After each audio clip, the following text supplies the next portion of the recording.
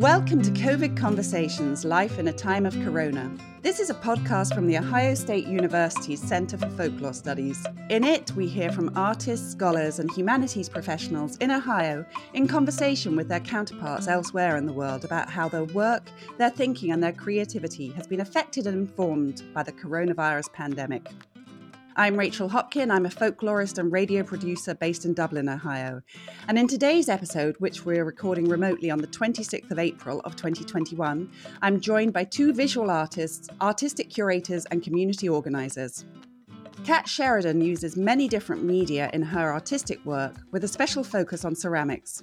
Kat is also director of the Ohio Arts Council's Rife Gallery, which is based in downtown Columbus, the city where she lives. Gabriel Amza is a Romanian photographer, curator, and community organizer. He specializes in long-term documentary projects and installations, often on themes of social justice and the environment. Gabriel lives in Timișoara, Romania. Kat and Gabriel, hello and welcome. Hello. Good to be here. Both of you are quite hard to put into a thumbnail portrait. You both do quite a lot of different things. And I wondered if you could just give me kind of like an elevator talk about yourself and your work. Gabriel, do you want to take that one first? I think a bit of background is in order, just for context. When I was a small child, I decided to start writing. When I got to college, writing became a bore because the academic context of it proved insufficient for my curiosity and needs and excitement. I switched to photography. And I realized I actually see the world and understand it in a visual way. So everything sort of sprung from there. For me, it's really confusing to understand the systems that make the world happen around me. And my art is really a way for me to process how I think about things so I can better understand, how I relate to them. When I talk about empathy, it's also very relevant because art is, I find, an excellent way to understand other people's point of view as well. And I think that's lacking generally in, how we educate our kids and our humans. So, yeah. Kat? Yeah, no, that makes perfect sense to me. You said something that really resonates, which is your curiosity drives the way in which you pursue artistic endeavor. And I think that we both share that. I have trouble being confined to a specific modality. I am uninterested in fitting into expectations because I firmly believe that we contain multitudes, each and every single one of us. So to try and explicitly state that one must be within this box or this box, I naturally push against that. And my curiosity also pulls me in so many different directions. I really enjoy novelty. I think about it kind of in the way of like, once you learn to do hyperrealism, it's a skill that you've developed and you have achieved that. So now what? Yeah, it's a language. Exactly. That's all it is. It's not anything you've written in that language. Right. So to speak in that language always, and just that particular sentence, for example, hyperrealism, is not of interest to me. I want to learn that language and then I want to expand my vocabulary and speak with more words. I fully understand that. I have that too. To define yourself based on your materials or your aesthetics as an artist, I also really rail against it. It's such an unpleasant thing to have to put yourself in a box when you explain about who you are. Mm-hmm. Some things are documentary photography, other things are conceptual photography. I think all art is documentary in nature because it explains something about human existence to other humans. And so I don't have hesitations to put the documentary tag on, artistic anything. So rather annoyingly, despite the fact you both just told me that you don't want to be limited in any way. I'm going to ask you just if you could describe for our listeners perhaps one work that you've created that you're particularly proud of, and then they can look at all the other stuff you've done on your websites later, or you can talk about it later in different contexts. But just to get a sense of something that you've done, that would be wonderful. Gabriel. I'll give you one. It's a documentary project. I'm still working on it as my master's thesis. Is called Genius Loci or Loci. It documents a mining area in Romania, the Jiu Valley, just as the last mines are closing. And the work itself is a couple of years of documenting the community and its environment and how these things evolve. It's really poetic. I think of it as documentary work, though people have told me it's a bit too artsy for that purpose. And it's still 20 more years to go documenting it, because turns out when you start documenting the spirit of the place, it's not so easily defined due to its wily nature. Of course. Kat, what about you? Oh, man. I'm sorry. I know, right?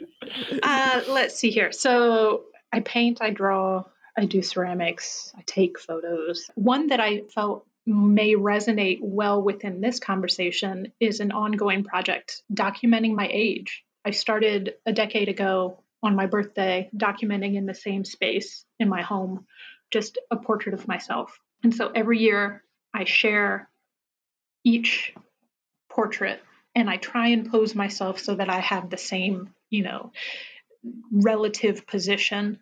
And it's so interesting to engage a conversation with folks about what it means to change, what doesn't change, and noting the tender differences. These are photos.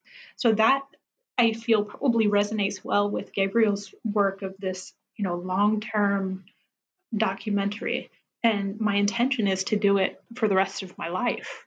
And how exciting to have the journey of my crow's feet and my laugh lines and my white hair as they become more present to tell the story of how hard did I laugh and, what experiences or what genetically predisposes me to how my face shapes and renders through the year, and maybe help others to see that there's beauty in that too. When is your birthday? February 9th.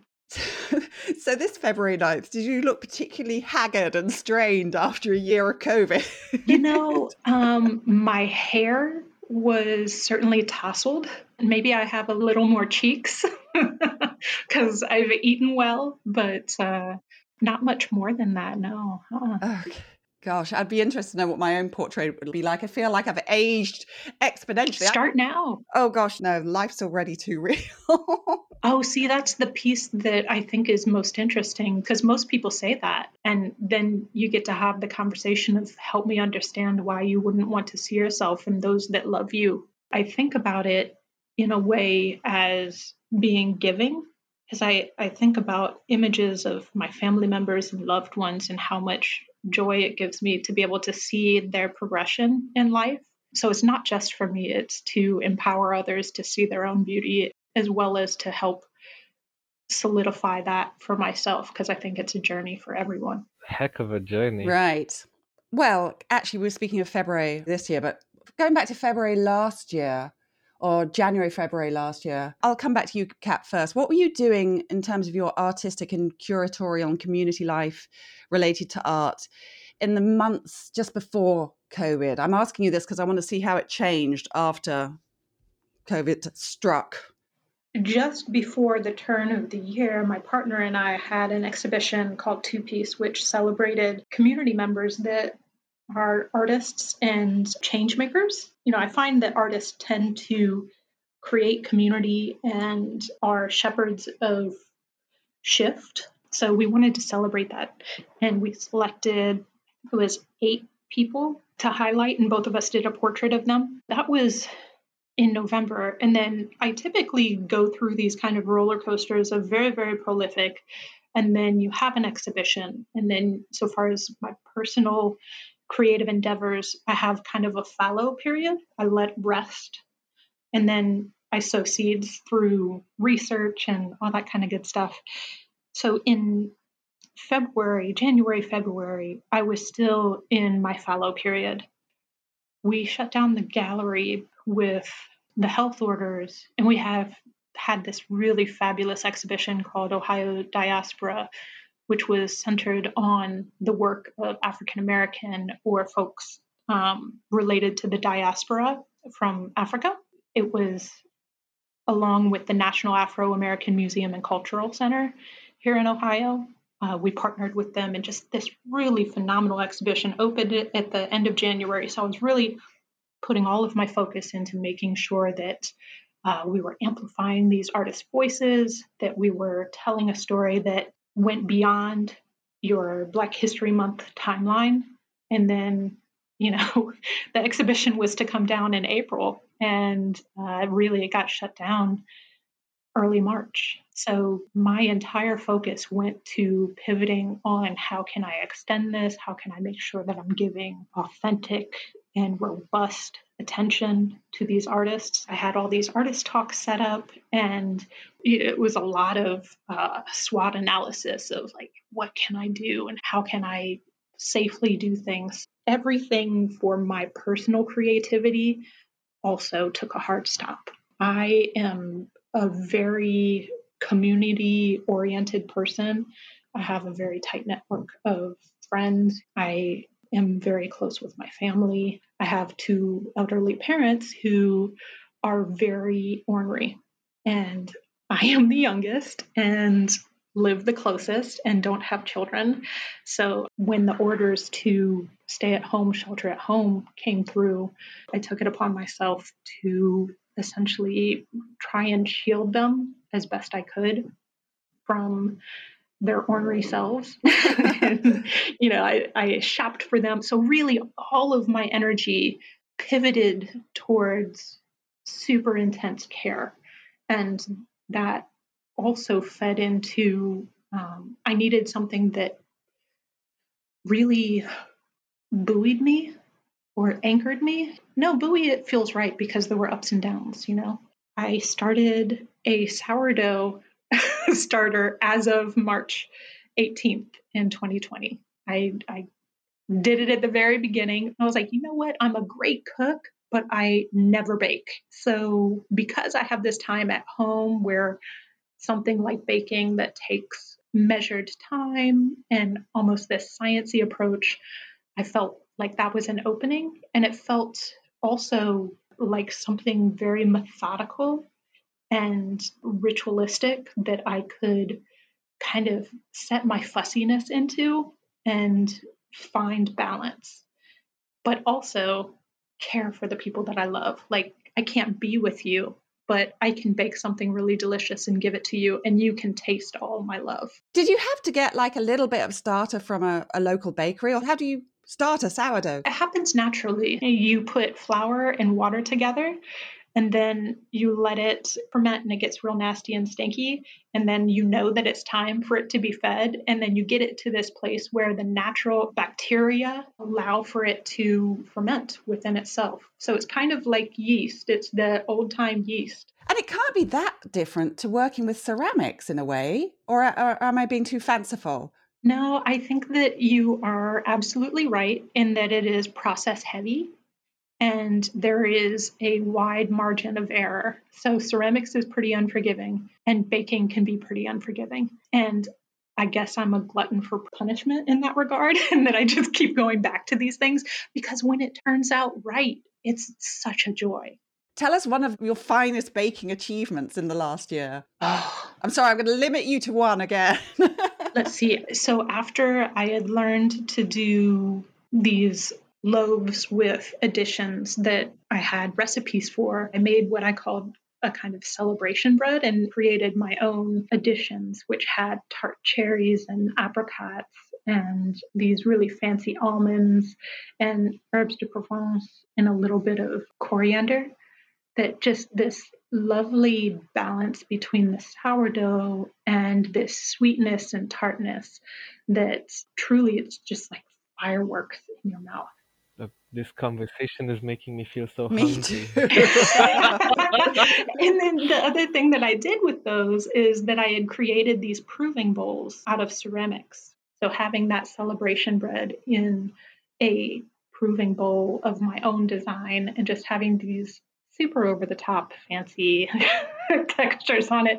It truly was a celebration for the eyes, for the mouth. And I believe that if you put intention into your cooking and a lot of love into it, that folks feel that on the other end. 100%. Yeah. Wow, that's a beautiful story. Gabriel, what about you? For me, 2020 started artistically with we had a show in Stuttgart in Germany. Me and my partner Andrea, I think this was January. Homing was the name of the show. It's about people's relationship to home. In brief history about this is that millions of Romanians and East Europeans travel abroad in Western Europe to work because the pay is better, and in rural areas it's very hard to find employment that offers a living wage. Because of this, there's this whole phenomenon of migration. This is like a ongoing issue sociologically that is still being studied and will see the consequences in time. For us, it was about our relationship with home and how Romanians feel about it. It was a complex show here in Timișoara and then in Stuttgart. Stuttgart was the one in January, where we went there. We had an artistic theater performance by a colleague Emma and my partner Andrea. They did a theater piece. I showed photographs. It was a really great show at Literaturhaus Stuttgart. The one in Timișoara regarding cooking actually also featured my mom's dishes. And we just straight up called her a installation. Her work was labeled as like a site-specific interactive installation because you could eat the food, and that was the artistic concept behind it. Because what else says home as well as like a mom's cooking? Amen. So that happened. We got COVID, and our whole team was sick when they got home, each in their individual things. And yeah, it felt weird, and we didn't know what was going Was on. it diagnosed as COVID? I mean, did you know what it was? Or No, you just... I don't think we even could have right. back That's then. that was very early in it. But... Yeah, this is only hypothetical. Maybe we all just had like a weird cold for a couple of weeks. Then I went back to my corporation job. I worked for an IT startup. It pays the bills. I wasn't in a great artistic voyage generally in life, but COVID put a stop to the whole thing. We got like massive instant lockdown. The night before lockdown, we went and adopted dogs from a shelter, and they were our partners of sanity throughout the COVID ordeal. And it was a really interesting process. The thing I think is worth mentioning is that we don't really have time anymore to spend with ourselves without external stimulus and external information that we can just consume. What was really interesting for us was how that ceased, because you would follow all the information you could online. You would talk on the phone with your family. We live close to both our families. We're in the same town, but we didn't see them at the beginning of COVID for the longest of time. And because of that empty space of social interaction and the lack of so much external stimulus, I think these questions developed on the inside of people, such as yours, like how to express love without being close to your loved ones. So that's the moment where artistically it's a space where a lot of stuff can happen, because it's huge emotions and it's a lot of stuff to work through, even intellectually as well. So then to find this way to do it, and you had sourdough, I actually started making hot sauce. Nice. So it's still fermented because fermentation is this fantastic thing because it's alive. It's not a creation that you get to make. It's a cooperation with a different organism. Yes. To take up fermentation in the times where a virus is ravaging your community is this weird sort of peace offering to that microcosm of nature, right? Absolutely. It's all symbolism, but I think it's fantastic to analyze people's decisions like that. The first batch was ghost pepper jalapeno with anise and bitter orange, Oh, wow. and it was called Suicide Pact. It's like- That sounds about right. yeah, it, Yeah, it was right. it was this weird desire for tastes I couldn't find commercially, and as well trying to introduce people to a new experience. Because I kept giving them to people, and people were afraid to try the jar labeled Suicide Pact. Yeah, that does seem kind of dark at a dark time. Yeah, it's a dark time. I think there's no need to shy away from it in that sense. I would be so into it. That would have been all over everything I was eating. Oh, good. Absolutely, I would have gone for the pact for sure. I will try and send you one. And didn't you tell me when we were chatting briefly earlier that you were also working on your house? Yeah, that started the moment the lockdown hit, because how does one fill time around the house that's decaying around you is to start fixing it up. In the last years, ever since we moved here, we actually were too busy fixing up a space to have a gallery or fixing up another space to have a show in. And we did a lot of building work, but none of it on our own house. And last year we decided to start seriously taking our house into a place we wanted to be. It developed into a project for me and Andrea, which we started calling Gloria Domestica. And it was about appreciating the glory and the beauty within our own small environment, accepting that we can limit the audience to works that we put a lot of time and effort in to our close friends, and like it's COVID, so there's not a lot of people coming here to enjoy what we've done. We live in a 100-year-old farmer's homestead that's basically 2 rooms and a kitchen and a bathroom. It's made out of adobe with some brick, and it really needed a lot of love. We have original tilings on the porch, which were decrepit. Weeds were growing everywhere. We tried to convince architects to look at the house through Zoom and tell us how we need to do things. We couldn't find anyone to help because of COVID, firstly, and secondly, because of the old way in which you have to work with this house using old materials. Eventually, we got the manuals, actually, the natives of the Mexico region and their skills props. Those are the best data sets for Adobe work that I have found on the internet. It's amazing and astounding. They don't call them Mexican for nothing. Oh, yeah. So it's I'm really struck by the parallels in your experiences. So, Kat, you were creating these amazing bowls and this fermented sourdough bread, and Gabriel, you were creating this fermented hot sauce, and then renovating this house. And you both spoke about the love and the ways to show love to your immediate friends. I wasn't aware that there were so many parallels in your work before I set up this conversation, actually. It's great. really convenient. I think what I found really kind of compelling, hearing you, Gabriel, talk about the interest in shifting the attention on your home, is this idea that it is a shift.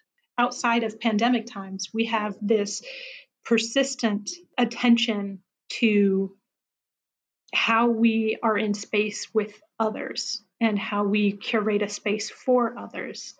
And so the idea of recentering a space with the idea of creating something that is really and truly about and for you and your partner is so gorgeous to think about that, rather than, I have to ready the house for guests. Right? You're readying the house for yourself. That's gorgeous. I love it. I think it was a great thing. I don't think there's any realistic way to live in pandemic times outside of accepting that you have new boundaries for your existence. Then, as artists and creators, we have to, I don't know, and have to is like a strong word. Maybe it's nice to have a dialogue with the space and to change it to the worldview you would like to see. I think artists will always do this. Maybe your experience is similar as well, Kat. with their own spaces, because you have to live with art. You have to live in a space that is conducive to the thought process of developing your work. In my experience, it's almost never cleanliness and like ordered rows of IKEA vases. For me, it has to be hectic and crazy, and there is all these parts of projects and half finished thoughts. I surround myself with like a crazy hoarder in my own brain. How is yours? 100%. Because I'm, deeply involved in the community of arts, I also am deeply invested in the idea of supporting the arts. And the best way that I know how to do that is by helping someone know how much I value their art through purchasing it. Oh, so many people need to do that more. Yeah. So my partner and I have a robust collection of artwork. And it's one of those homes that there is very little space on the wall. It is chock full of meaning and history. It's almost like a bookmark of sorts. If someone is particularly interested in any work, I can share with them, when and where and who and why. And there's a richness to that. And I agree, most artists have homes in this way. There's this idea of minimalism that sounds lovely, but I would have zero interest in living in. Like this idea of purging and this kind of trend of removing, I see as precisely that, as a trend. I have items that I've inherited from my grandparents and parents that have intense emotional bonds because of the sepia toned memories that I have. Yeah, exactly. It's not just the pieces of art. How do you build meaning? It again comes right back to communication. Like how do you communicate with past and present? How do you communicate joy through what you surround yourself with? And then hopefully you then push that warmth and that goodness into other people's memories and ties to surroundings. Exactly. When objects are loaded with patina and memory in them, it's totally a fad. The purging of stuff and minimalism, I'm sure, is great for some people, but it feels like abandoning a part of the journey that got you to a certain place. I think of how many homesteads actually lost their multi-generational heritage in this very, very rustic, hands-on, haptic sort of way in this purge. And I think the moment you end up having to fill that void with your presence, only in a time like COVID when you're stuck a year inside in that empty spot, it must be really dark, because in a way you're tearing out your own roots doing that, trying to develop space, of course, to grow further. But there's no guarantee there's a lot of growth going to happen in that space, or that it's going to be yours. The future is this crazy sort of place. Predicting it is sketchy at best. And the past allows a mirror to it where you can kind of see through it. For example, in our space here in Timișoara and in Romania, we've had the plague, right?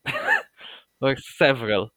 And like the Carpathian Mountains were actually a quarantine space between the Turks and the Austro-Hungarian Empire for tens and tens and hundreds of years. So if you wanted to cross the mountains, it was like a 40-day quarantine to see if you're gonna die or not.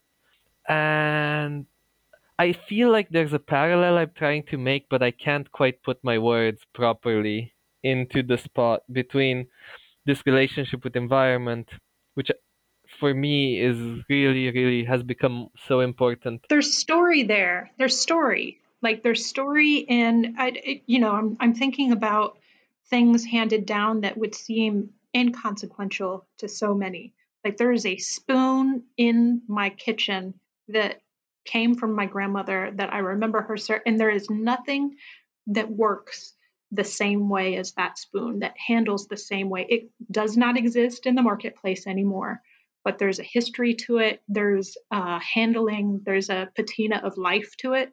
So to remove that from function within my world then eventually loses that memory, which is very similar to like how do you maintain the memory of the Carpathian Mountains being a quarantine space unless you have someone that has some sort of documentation of that. And a live in a purged space does not allow for memory. I love listening to this, and I'm kind of, in a way, I feel envious of you both living in your home places. But I want to move on a little now to ask, have you managed to think about new artistic projects during this time, either for yourself or in terms of community organizing in the various ways that you do that? Gabriel, let me put that to you first. Yeah, actually. During this pandemic, I became part of a new cycling NGO to lobby for green infrastructure for bikes in my town and my community. We're working on projects to educate both cyclists to be safer, authorities to take care of them, and motorists to not murder them with their heavy cars. And I actually have my first portrait project documenting cyclists in Timișoara, portraits of them as they are when they're cycling. The goal is to humanize them in the eyes of motorists and make them like a more visible part of society. Isn't that wild?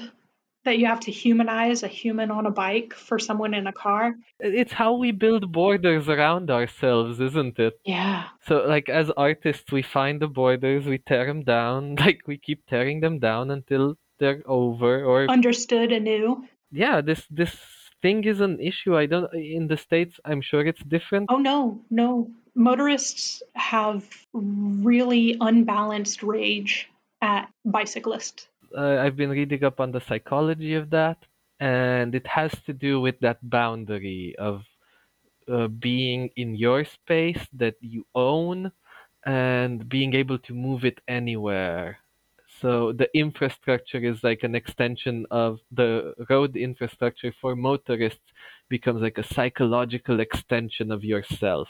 I think this is a design issue when we're talking about art. I like product design is really interesting that way because inherently cars are designed to be sold because they feel safe and powerful, which are directly opposites of anything you want most people to feel when they look at the work of art, unless you're dealing with people who are victims or who are victimized in society.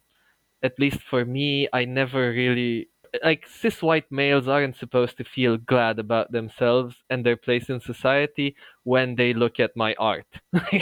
So then it becomes a design issue because what in a car creates that aura, right? So in the sense of finding art in everything and everything is documentary, how can we create art that shows people who have privilege what it's like to have it taken away? And motorists also count for me as privileged, at least in Romania.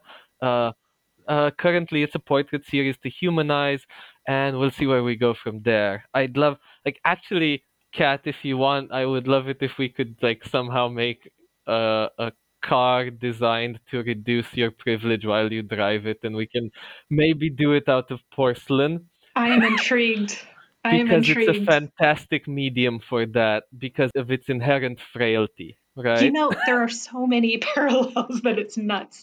As a child, I worried so much about car accidents. And I would essentially go to bed trying to invent ways that we could reduce harm. And I thought I had the solution, that we could build cars out of sponges. That way, if you bumped into someone, no one really got hurt. There is something to be said about using like a sponge on the outside of a car. Like, yeah, I was thinking differently. I also have been thinking about this for years. My idea is the steering wheel spike, which is a large spike in the middle of the steering wheel for the driver to look at. Oh, wow. as they drive. That would give you unease for sure. Exactly, but inherently that's more of what you want on the road because everyone else gets to feel unease. Pedestrians feel unease, like cyclists feel unease. Motorists have somehow managed to purchase the luxury of a feeling of safety, Yeah. which no one else gets. Well, I look forward to seeing the ceramic car with the spike and various And kind of like sponges. sponges. Yeah. Yeah. The iteration. But Kat, what about you? So I talked a little bit at the front end about the stages of my artistic practice. So this fallow period has transitioned into research and development for me. And a lot of what I've been focusing my attention on is thinking. So researching how we think. Again, the parallels are wild. I have been listening to books. Thinking Fast and Slow by Daniel Kahneman is one of them. And then right now I'm listening to Think Again by Adam Grant. And it's just these really in-depth ways of exploring the idea of how we ingest information, make judgments, and then decisions that affect others that turn the cycle over and over and over again. So how then can I communicate that? And so I'm trying to turn the idea of a product on end, and I'm trying to think about how can I make this a way of being that has a ripple effect beyond anything that one item could have. And do you think your thinking about thinking has been informed by the pandemic? Heck yes. By having time to think, 100%. Gabriel, does that resonate with you at all? I felt like as you were talking that this idea of modes of thinking and how people, like when you were talking about motorists and engaging and understanding how we come to that place of understanding and then existing in the world, it felt like such a parallel to me. Yeah. And how we arrive at a state of mind, right? Yeah. Yeah. The thing is that after a year spent indoors, basically, I've somehow decided, at least for my own inner world, that a lot of our thoughts, actions, and situations are by design of different parts of society, right? The world inherently, as it is a complex system of interactions and materials with which we create things to better our existence. And better is like a really loose term here, because I've kind of come to the conclusion that the whole of modern society is a fucking scam due to consumerism, basically. That the market economy becomes such a relevant aspect of each part of our thought process. I'm trying to become more aware in how this affects my interactions because in the last year I've been able to notice that my attention span has been limited by how I interact with electronic objects and Facebook, and that I don't have patience to sit and read anymore. The thing about being stuck in the house is that the world isn't waiting for you to go outside if you have community or civic work to do, or lobbying, or protesting, or injustice to fight, right? But we have engineered ways where you can do this from your home, though they involve sacrifice of your attention span, sacrifice of your profile, which can then be used against you in many ways. Every internet lobbyist has like a really well built psychological profile on Facebook or Instagram with which they are being sold things. So there's this whole layer of consumerism to all our interactions, whether we want it or not, and it's not within our control. I don't know if this is relevant, but it feels relevant to me that these are somehow connected because everything is documentary, everything is art. Coherently created human experiences are obviously art. So is Facebook and its ability to help us communicate and enact social change, which is the bright side of it. But beyond this, there is this underbelly of shifts that can alter the way we think in the long term, as has been documented and reported by other people. It's interesting in being an artist in these times, or a supporter of the arts, because there's a inherently transactional nature to that I think we would like to imagine doesn't exist, but still exists. So being in a pandemic where your in-person feel, touch, hear, smell is removed, then your only piece of interaction that you can have is either with whom you live or through perhaps unsafe measures if you choose to go that route, or through a internet which has myriad screens. What I think about artists and I love about artists the most is that we are inherently problem solvers. You place in our path a pandemic that renders us nearly communityless, with the exception of being online, and places directly in front of us issues of oppression that can't be ignored by your standard social outings because those no longer exist. You have this extraordinary time of introspection. And I think that it is allowed for the social unrest that exists today to reach a fever pitch of discontent that will allow for change. And I do place this squarely on the shoulder of artists and creatives as far as folks that will get it done and are getting it done and doing it in such a way that it will be remembered. So if you lean into it, there's this extraordinary opportunity to invest in a new outlook and solve new problems. And that's been incredible. I felt like I've been able to lean into that really well for my arts administration. Like, how do I add value to those that are trying to experience the arts but can't in person? And I will take those lessons forward with me. And so I think about what Gabriel has been talking about in his shifts and his thinking. And I won't put words in his mouth, but it feels like it rings true there as well. Gabriel, any final thoughts? I really agree with Kat. Art is inherently a vehicle for social change. As artists, we are the human experience in a distilled form, or artists can be this. Art has this annoying aspect of being for art consumers and art lovers, because they're the ones that go to shows. And it's limited geographically. From that point, we were forced to shift. We had to find ways to get to new audiences. And I love this idea of art for the masses in a way that anyone should be able to experience.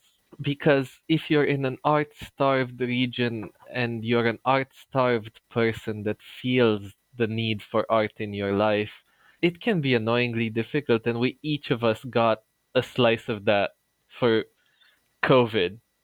It feels like living in a town where nothing happens, ever. But it sounds like you're also saying there was an optimism that came out of it because everything went online and that's accessible to many more people. Is that right? Yeah, definitely. All art done in COVID is amazingly well documented. We got to see a show from the Paris Opera featuring like 4 dance troupes. And the price must have been something like $1,000 for a seat. So there's no chance in hell we would have ever gotten to see that play otherwise. And all of a sudden, everyone can see it. It's this fantastic equalitarian way art has evolved. Apart from the intimacy and the intimate moments we each have had as a consequence of this time. It democratizes the ability to access. And there's something incredibly beautiful about that silver lining. I love it that you've both highlighted somewhat optimistic aspects of the function and the creation and the dissemination of art during this pandemic time. So I really want to thank you both so much, Kat Sheridan and Gabriel Amzar, for coming on this podcast. It's been a real pleasure. A delight. And you can find out more about both of my guests in the notes which accompany this episode. COVID Conversations, Life in a Time of Corona is a production of the Center for Folklore Studies at The Ohio State University. It's funded by the university's Global Arts and Humanities Discovery Theme Grant Initiative. A great many people have been instrumental in making this series happen, too many to name here, but I would like to express special thanks to Christina Benedetti, Paul Kottheimer, Cassie Patterson, Nick Spitulski, and Jasper Ward-Quaisbarth. I'm Rachel Hopkin, and thank you for listening.